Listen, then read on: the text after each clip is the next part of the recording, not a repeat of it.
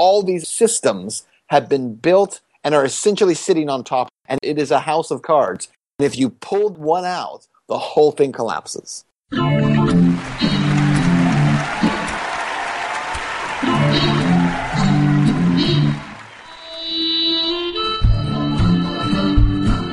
Welcome to the Lions of Liberty podcast. Here is your host, your guide, your shining beacon of liberty, Marc Clair. Well, you heard the man with the nice radio voice. It is true. You are indeed back here at the Lions of Liberty podcast, and this is episode number 74. Before I get to today's guest, I want to take a second to let you know about Health Excellence Select, an amazing alternative to Obamacare, which utilizes health sharing to cover your medical costs. Your fees go directly to pay the medical bills of others, not to some massive crony insurance company. To learn more, head to lionsofliberty.com/health. My guest today is an award-winning independent journalist, having been a recipient of the Edward R. Murrow Award, as well as a Lone Star Emmy. He's the producer and host of an excellent series of videos called The Truth in Media Project, and runs his own website, benswann.com. He is making his return to the show after almost a year since we last spoke. I can't believe it. Ben Swann, welcome back into the Lions of Liberty podcast. Mark, thanks so much for having me. It's good to be back. Well, it's great to have you back in, Ben. And, it's been almost a year, like I said, and I take it you've kept yourself pretty busy, haven't you? Oh, absolutely. I mean, it just seems like there's so much going on every day, and it's like shooting fish in a barrel, trying to find things to talk about. Unfortunately, I feel like there's so much that should be talked about that mainstream just won't talk about. That becomes frustrating at times. But you know what? I think there's new media. We're winning every day. I see new signs that we're winning, so it's all good. Well, sure, and more of my friends and more of not just the political people, but even the sort of non-political people I hang out with, I notice that they don't watch the Fox Newses anymore. They don't watch the CNNs anymore, at least not as much. They are getting their news a lot more from what they see on social media, the podcasts they're listening to, and that kind of thing. So before we get into what I want to talk about today, which is this video you produced called The Root of Police Militarization, first, just in case there are some people out there that might not be familiar with your work, and of course, you can listen to my first interview with Ben back in episode number 23. You can go to the archive for that, lionsofliberty.com/podcast. But Ben, why don't you just give us the quick Cliff Notes version? What is the mission over at benswann.com and with the Truth in Media Project? And, what gap are you attempting to fill, like you mentioned there, that we're not getting from the mainstream media, from your Foxes, your CNNs, your MSNBCs? Sure. And what's pretty interesting is I think a year ago when we talked about this and 2 years ago when we started the project, some of the things that I would say at that time sounded kind of profound. And now when I say them tonight, it's going to sound much less profound. And the reason for that is because a lot of other folks are using the same terminology, which is great. It's good. Certainly the paradigm shifting. The goal of our project is to talk about stories other people won't talk about, other media ignores, to break the left-right paradigm in media because we believe it's a false paradigm. We believe that every story has multiple angles, not just a left side and a right side.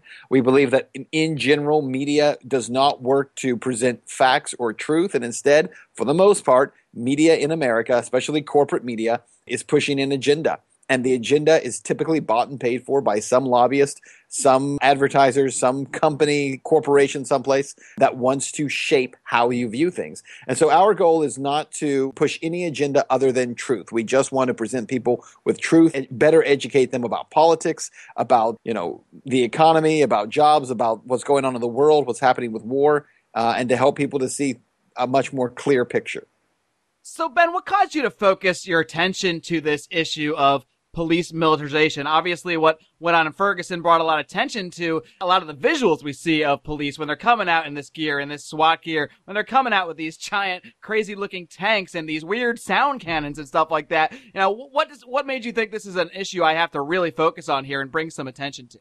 Well, what's interesting about that is we were talking about that issue a year before Ferguson happened and had actually been putting this piece together when Ferguson happened. So we actually had to redesign the piece because all of a sudden now, finally, after years of completely ignoring the issue, for better or for worse, whether it was out of ignorance or just complicity, the mainstream finally started talking about, oh, look, my gosh, they have cannons and these guys are driving around in Bearcats and MRAPs and firing stun grenades. And so all of a sudden, when national media focused on, wow, look at this, we said, wait, stop. Because our original story, by the way, was just to say, you don't know it, but police departments have it.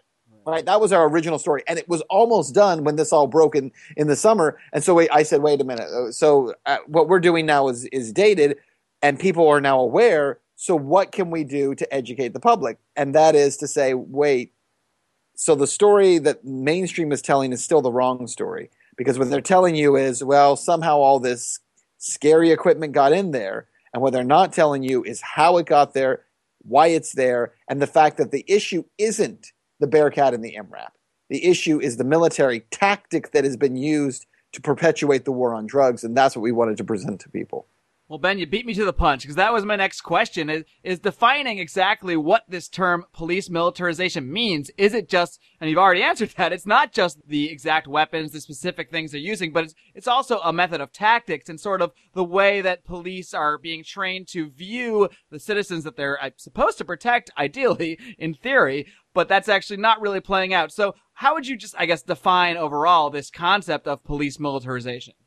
Well, yeah, I think when we talk about police militarization, what people have to understand is that we have been militarizing police since the 1980s, right? So the idea that this is all new is false. It really began in the 80s with the big push for the war on drugs under Reagan. And what happened was the Reagan administration started pushing for increased funding to go to SWAT teams to help with drug raids. And so when people see all this stuff that's happening now and they're surprised by it, what they need to realize is that about 40,000 drug raids occur in America every single year. And most of those raids occur with military-style tactics, no-knock warrants, doors being kicked in, flash grenades thrown through windows, officers who enter homes not wearing uniforms. They're wearing black T-shirts in most cases. You have people who are shot. The wrong homes are raided, civilians killed, innocent families terrorized by it, but it's all done under the auspices of the war on drugs, which makes it in most people's minds acceptable. It's acceptable to them. It is a tactical move because remember, we keep pounding, Mark, into people's minds the phraseology of war on drugs, war in the streets, war on poverty, war on crime. And so when you keep telling people that we're in this perpetual state of war, they begin to believe that in order to do that, conduct that war, we must have soldiers and warriors on the streets. Police officers believe that they're being called into a war to do this. And so we've created this, I think, this archetype in people's minds that says it's acceptable to do this under the auspices of the war on drugs. Why wouldn't we have soldiers in the streets? Why wouldn't we have Bearcats and MRAPs? We would have to have those things if we're truly fighting a war. You and I both know that the war on drugs is a facade, but in the general public's mind, it is not. Sure, and if it's a war, and if people believe it's a war and should be a war, well then, of course you're going to use military tactics. Of course you're not going to politely knock on the door of, say, the terrorist that's out there. No. And in this case, the terrorist, they're just replacing that with the drug user or the drug dealer or what have you. And the result is just, like you said, I think it's something like 40,000 raids per year. And the most disturbing thing to me, I mean, obviously all the weapons are disturbing when I see them used on protesters or when I see them used on someone's house. And there's a little girl this year that was, or a little baby actually, that was injured with by a flash grenade that was thrown into their crib. I mean, it's just terrible to see, but. Oh, and can I say something about that real quick? So since our piece has come out, there was a grand jury that was convened in the case. So for folks who have not seen the piece, you go to benswann.com, click on Truth in Media, Root of Police Militarization.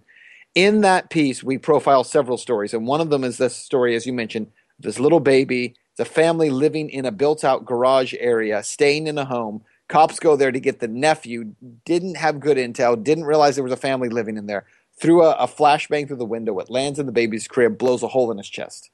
Now, here's what's interesting.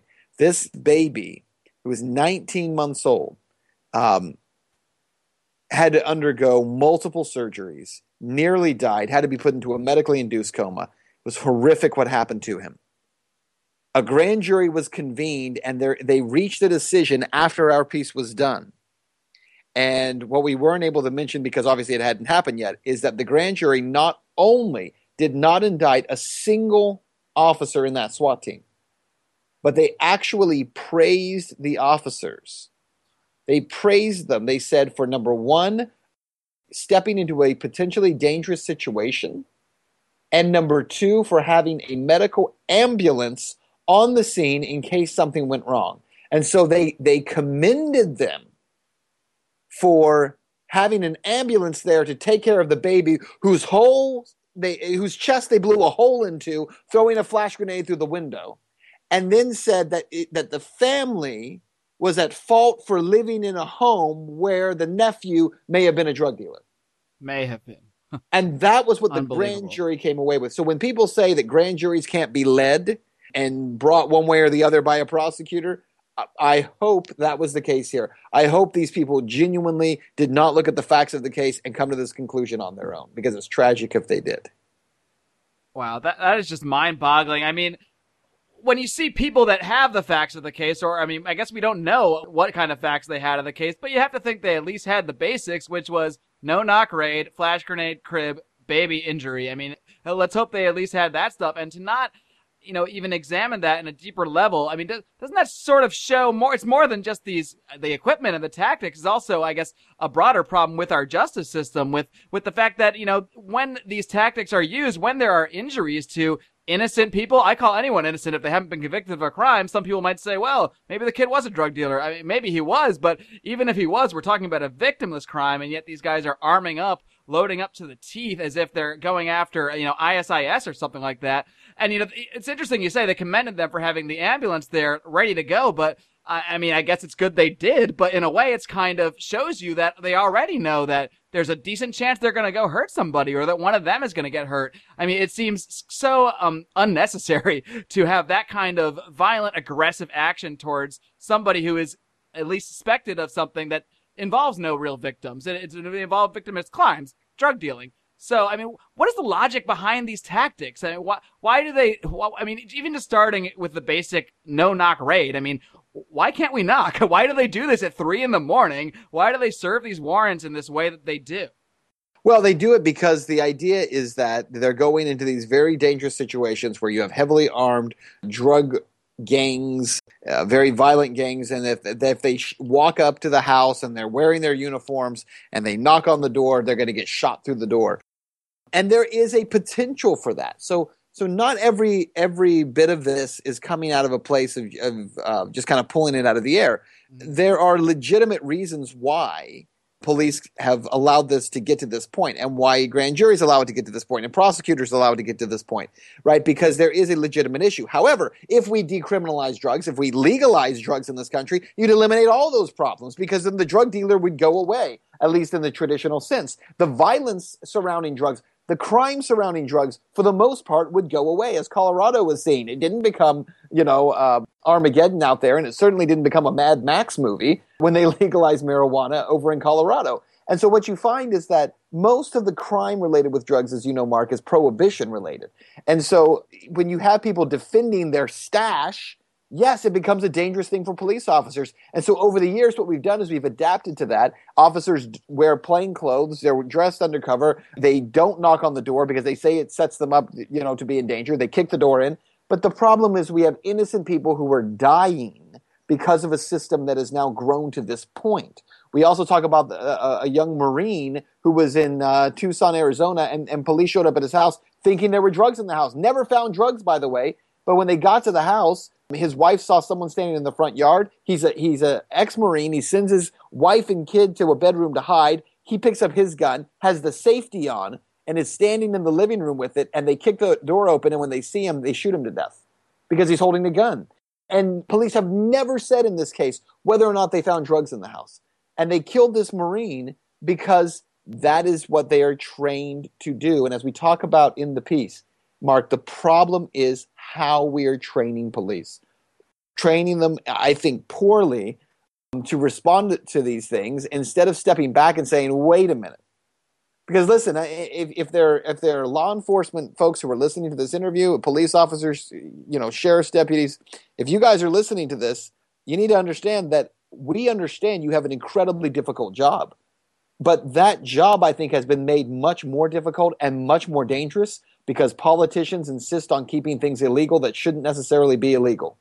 And because we keep criminalizing things and allowing certain segments of society to become more and more criminalized, It puts you in greater danger. It puts society in greater danger. It puts innocent people in greater danger. It is a domino effect of these bad decisions that are made, and it looks like in most cases made because of the profitability of those decisions. Well, Ben, I know at least one member, or at least former member of law enforcement that is listening to this show, and that is my last guest. Last week, I spoke with a gentleman by the name of Rayford Davis, and he actually contacted me out of the blue. He's a big fan of the show, and, he wanted to come on the show because he used to be a police officer, and his story is absolutely fascinating. If anybody hasn't listened to it yet, it's the last episode 73. And he basically told the story of, he joined the police force in Charleston, South Carolina, for the same reason many other people joined the police force, because, they wanted to help their community. They wanted to do right. Many people just view the police as these monsters that are out there that just want to cause harm to other people, and it's really not the case.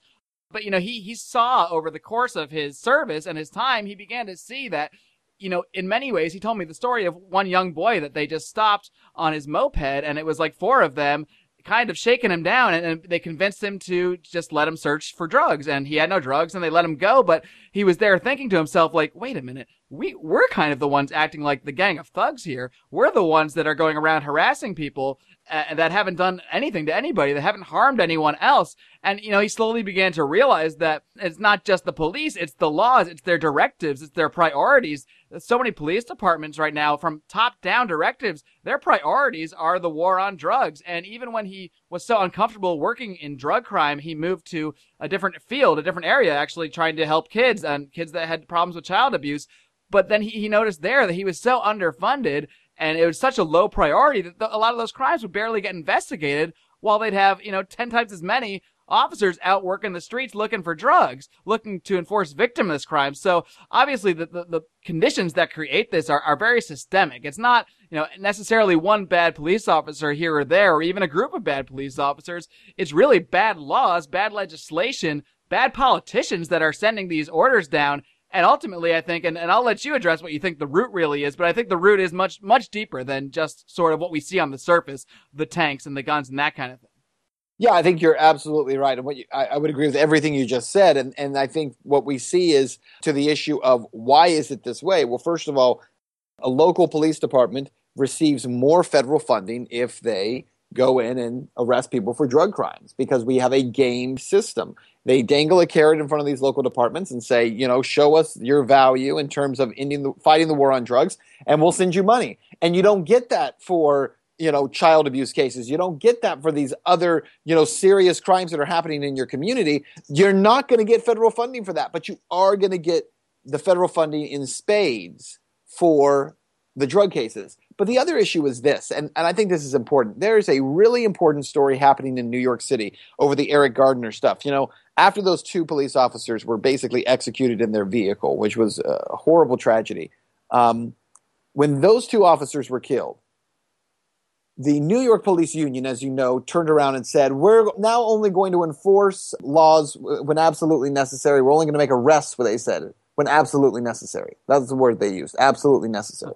Which obviously is a huge problem for a lot of us, because the first thought that most of us have when you hear that is, well, that means that you're arresting people when it's not necessary. Right. I mean, shouldn't arrest always arrest, which is a violent act? You're taking someone presumably against their will, putting them in a cage, and doing whatever happens from there. But essentially, that is an aggressive act. So really that should be a last resort. If we're talking about violence, theoretically only be used when necessary. And now they're kind of openly admitting, oh yeah, well, obviously most of the time we do this, it's completely unnecessary.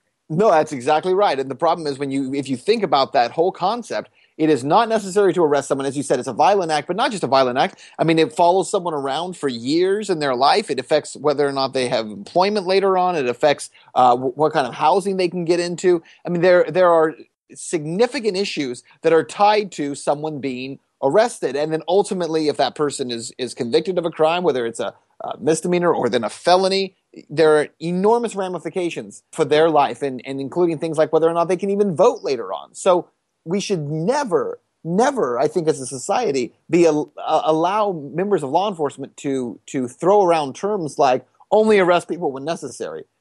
But of course, media doesn't really even attack that issue. Here's what's interesting. So for about, I think it was a week or so, a little over a week, NYPD had this slowdown where they weren't writing parking tickets, basically. That's essentially what they slowed down on. And as a result of it, the city over the course of a week lost $10 million in revenue. Now, I don't call it revenue. I would call that theft. Sure. I would say you lost $10 million of plunder is what you actually lost. But in order to make up for that, so with the slowdown, I was interviewing Matt Taibbi, who's a reporter for Rolling Stone, really brilliant guy. Yeah. And was interviewing him recently, and he's done a lot of work on this in the past, and he was saying, look, that he was talking to cops on the street there in New York who were saying, we love it. We love the fact that we're doing this slowdown right now because we actually get to be cops, right? We get to go into communities and look out for violent crime and look out for the people who are really the bad guys, and we've stopped, there's no stop and frisk right now. There's no writing parking tickets for everyone or giving citations for this thing or for that thing, right? And so what's really interesting is if you go back to the core of what was happening in New York, and I went out to Ferguson and I reported out there. I've been doing some work with RT America, and I was out there doing some work in Ferguson and interviewing people in Ferguson. And one of the things that people were telling me was the root of the problem in Ferguson, the reason the whole thing blew up was because of the fact there's this animosity between police and the public. And if you really talk to people, what it comes down to is it comes down to policing for profit. It comes down to not trusting police because every time you see one, they want to write you a ticket. They want to fine you for something. They want to catch you speeding. They want to catch some kind of traffic violation, parking violation, loitering, whatever it is that they can find. They write you a ticket for it. Well, this is how municipalities all over the country are funding themselves. They're funding themselves through a system of basically criminalizing all kinds of behavior so that the punishment for those criminal offenses is a ticket or a fine. And by doing that, you're essentially robbing the public. You're plundering the public. Well, in New York, when the slowdown ended after those 7 days, $10 million lost. Police officers said they were told when it ended, you will go back to writing tickets. You will all write at least 2 citations a day, or you will not get sick time and you will not get vacation time. And the officers in New York were furious about this because they said, what you're doing to us is putting us exactly back in the position we were in before all this stuff blew up. And the officers in New York recognize that the reason there's so much animosity between them and the public is because of the fact that they're not serving the public as police, and instead they're being given these assignments to basically be tax collectors and go around collecting money from people, and they're sick of it. And I thought that was pretty interesting to watch how that's kind of developed out there. Yeah, and we talk about how so many people across the country are waking up to the issue of police militarization, but it sounds like maybe a lot of police officers are also waking up and realizing that they are kind of just stuck in this bind as well, where a lot of them just want to go out there and do their job. But when they have top-down directives saying you have to do this, this, or that, and give X amount of tickets and X amount of fines, they're being put into a situation where they are potentially in violent encounters that will turn violent, such as the Eric Garner situation or the Michael Brown situation. I mean, I think, in the Michael Brown case might not be a great example. It's possible he was a suspect in a theft, and I don't want to get into all that stuff. But the point is, a majority of encounters between police and citizens are for completely victimless crimes. And when police are basically forced to enforce those laws, I mean, yeah, we're going to get violent encounters. So, I mean, when we talk about the root, and obviously policing for profit is really the root of why this is all happening, because the police departments are making money off it. They almost need to do SWAT raids to get all these federal funds. You also mentioned in that piece that, has nothing to do with the war on terror, that when they talk about the war and police militarization, how we have to arm the police, I guess, I don't know, in case ISIS invades or something like that, in case they swim over here. But in a way, I think it does, because a lot of this equipment isn't it actually excess equipment from the Pentagon? So in some ways, it's actually the fact that all this equipment is just out there ready to be handed out to these police departments is somehow tied into our aggressive foreign policy. And the fact that we have a war on terror, the fact that there's all this demand for all this equipment, to the fact that there's just companies just producing all these extra Bearcats and MRAPs and all this stuff that should, in theory, just be used in war zones. And now it's being shipped off to our local police departments. So it's really all tied into a set of bad government policies from the top down, from the war on drugs to the war on terror. And to me, I think the real root, if we're going to dig all the way down, beneath the soil and get to the very bottom there, is really the philosophy of our fellow citizens, and the fact that most people do support these policies in some way or the other, even if they don't really realize the kind of ripple effects that they're having. But hopefully people like you bring attention to this issue, and my little podcast here are helping some people wake up to that. Well, and that's exactly the point. I mean, the problem is that people view this in a vacuum, and so they'll view, what's happening overseas in a vacuum, and not think about how it's connected to everything else. They view the war on drugs in a vacuum. They view the policing issue in a vacuum. They view the citation and the finding of people in a vacuum. And so when you look at all these things and you compartmentalize them to the point where you look at them and say, well, they're really unrelated to each other, and you don't recognize how one thing is leading to the next, which leads to the next, which leads to the next, we end up in a situation like we're in right now. One of the things, and probably don't have enough time to get into it tonight, but one of the things that's really interesting we're working on now is a piece about the prison system in America. And talk about a system that has become so overrun with cronyism and violent aggression against people, and really destroying people's lives for these crazy systems of profit that are set up. And it also goes back to the war on drugs. It also goes back to keeping these things in place. When people ask the question, why can we not end the war on drugs? That you only ask that question if you do not recognize how all these other systems have been built and are essentially sitting on top of it. It is a house of cards. And if you pulled that one out, the whole thing collapses. Sure, and these prisons that make profits off having prisoners, essentially, a lot of them have contracts with the states that the states are going to basically guarantee that they're going to have X percentage of that prison filled at all times. Now, Ben, I've got just a couple more questions, but first, I want to take a minute to tell everyone out there about our sponsor, Health Excellence Select. Now, until last year, I was just like you guys. I saw my health insurance cost double and my deductibles skyrocket thanks to the Obamacare health insurance mandates. Determined not to participate in this corporatist scheme, I sought an alternative and found out about health sharing, a fantastic concept in which your monthly fees go directly to pay the medical bills of others, not into the pockets of some crony capitalist fat cat. Health Excellence Select combines health sharing with a patient care personal assistant, 24/7 phone access to board-certified physicians, and discounts on dental, vision, and other benefits. The best part is that for most people, plans with Health Excellence Select are much more affordable than Obamacare insurance, and it meets the legal mandate, so you will not be fined for using it in lieu of insurance. For more information, head on over to lionsofliberty.com/health. This has been Swann, and you're listening to the Lions of Liberty podcast. Now, Ben, if you don't have a bunch of victimless crime laws, it's going to be really tough to fill a lot of these jails if you're really only enforcing things that maybe people like us should think should be crimes, such as theft, murder, etc. But out here in California, we just passed Prop 47, which I think is a great bill. It reduces a lot of drug crimes from felonies to misdemeanors, which is great for many people. Many people can get out of jail earlier because of it. Many people can now maybe purchase a firearm that couldn't because they were labeled a felon, or can vote and that kind of thing. But there's so much pushback to actually releasing the prisoners, and one of the reasons they're giving is that they need the cheap labor. They're actually saying they'll have trouble fighting fires because they actually have a program where they use prisoners to go out and fight fires here in California. So, I mean, the prison population is so tied into so many things.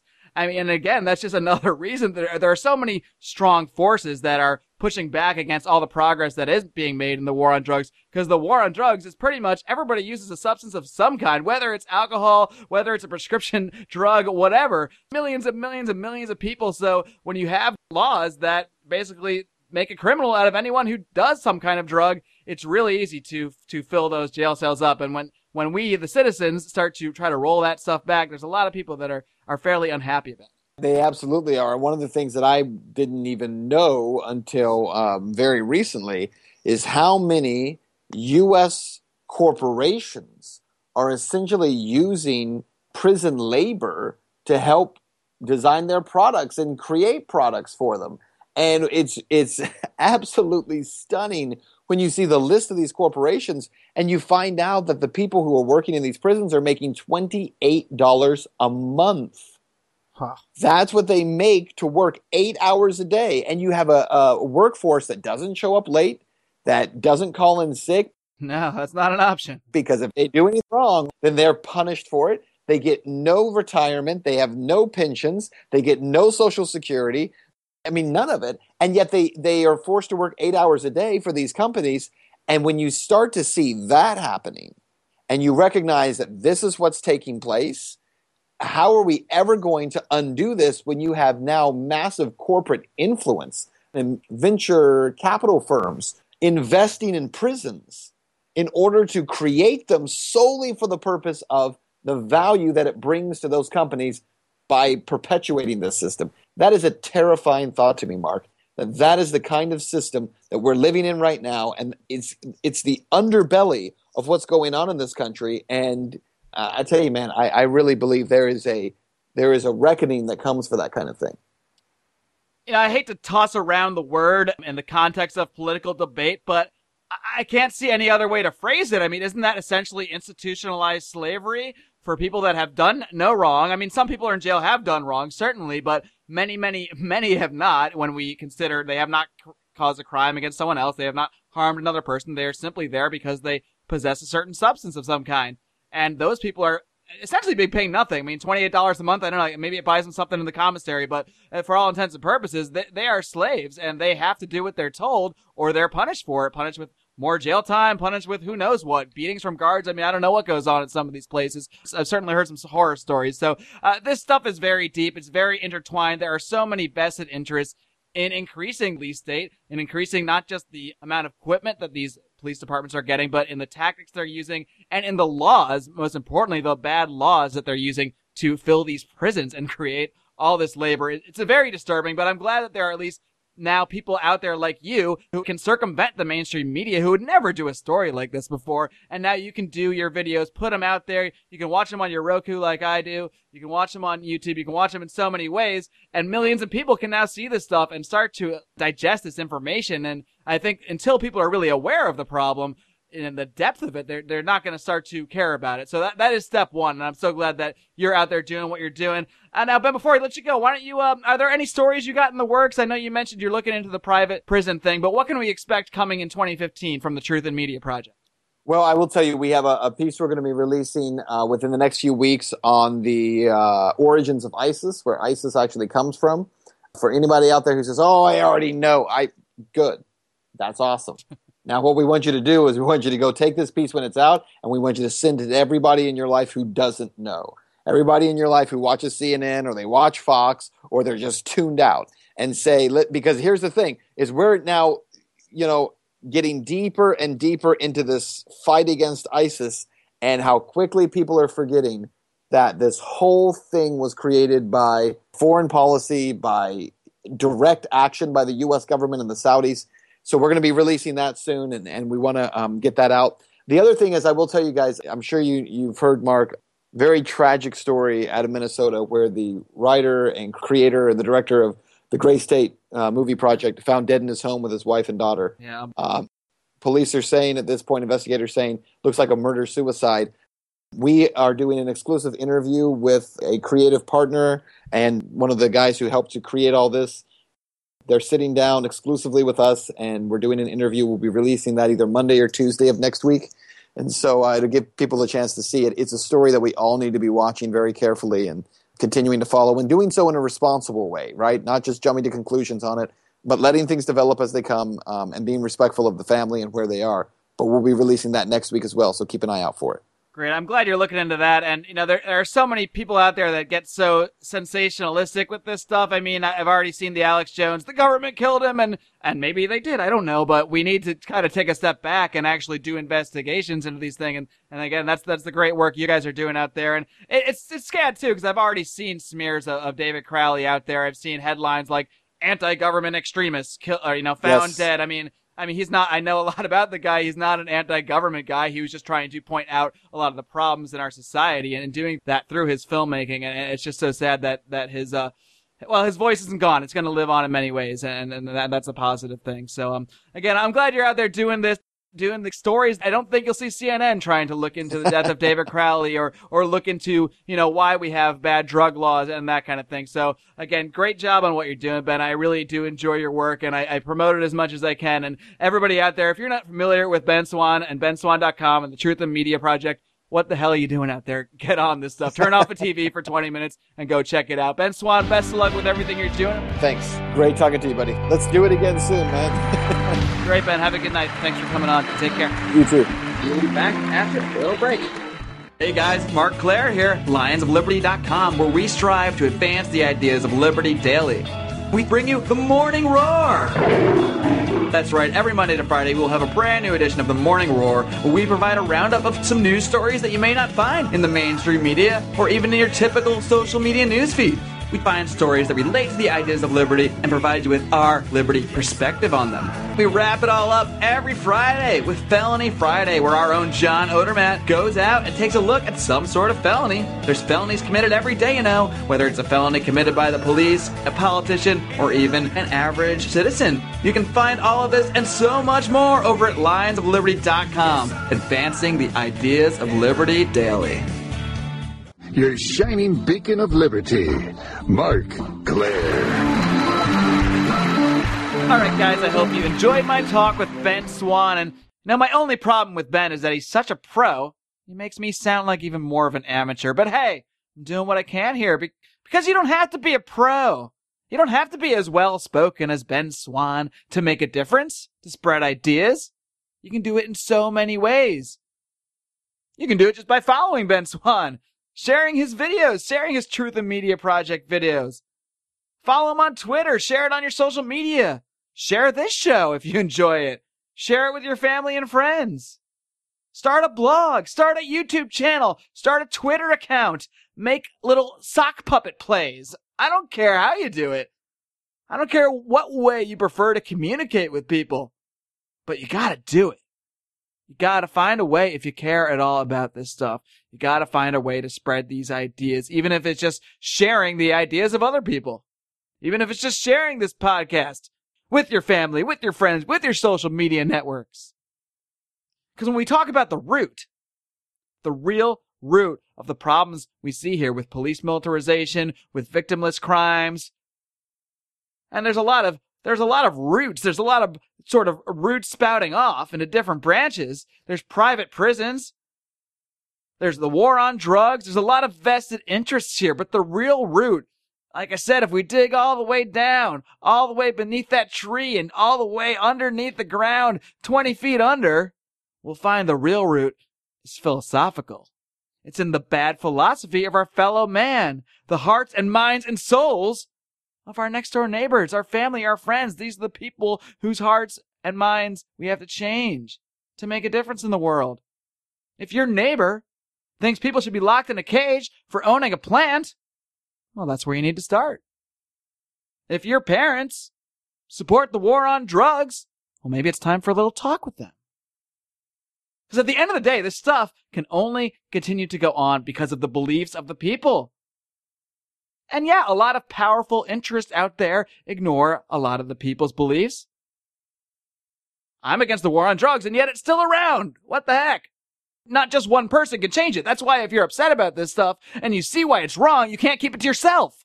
I don't care if you're shy. I'm shy too. That's why I'm hiding behind this microphone in my house and not out giving a speech in public. You can find me on social media. We can have a chat. It's cool. You can email me, Marc, M-A-R-C, at lionsofliberty.com. I'm happy to have a talk. But this doesn't come natural to me. I didn't start a podcast because I love talking. I love putting myself out there. I don't love it. I love it now. I've come to love it. I enjoy doing the show. But I do it, and I did it, and I started doing it because of the problems I see out there. And I know if I just stay silent and I just stay on the internet and I read some articles about it and I just get mad, well, what's that going to accomplish? Nothing. It means I'll just be a guy who's pissed off about some things. And then, what, I just leave my house, go about my day, go watch some movies, go watch the Oscars, not give a crap? It's not going to help. It's not going to help. It's going to help by having a conversation. Whether it's a SWAT raid killing a Marine who did nothing other than try to defend his family, or permanently scarring a 19-month-old infant with a flash grenade, guys, if this doesn't get you fired up, I don't know what to tell you.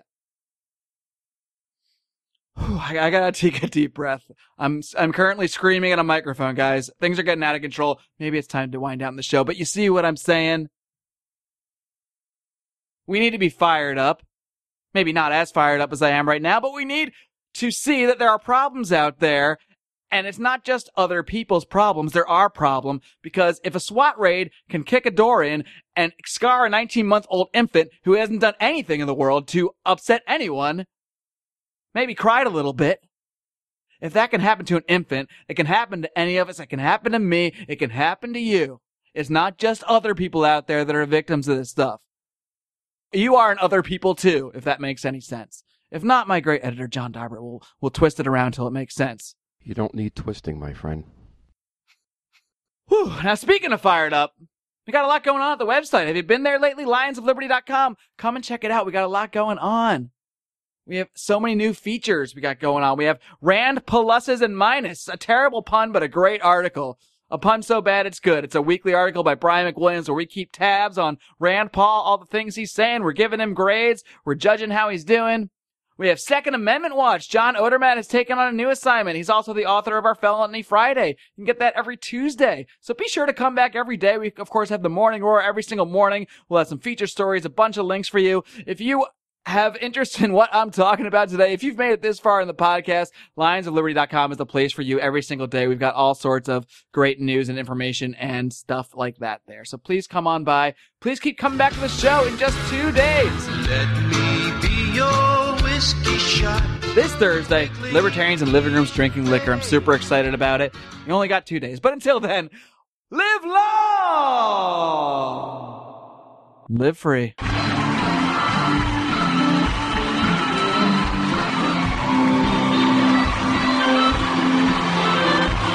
Head of editing and mastering,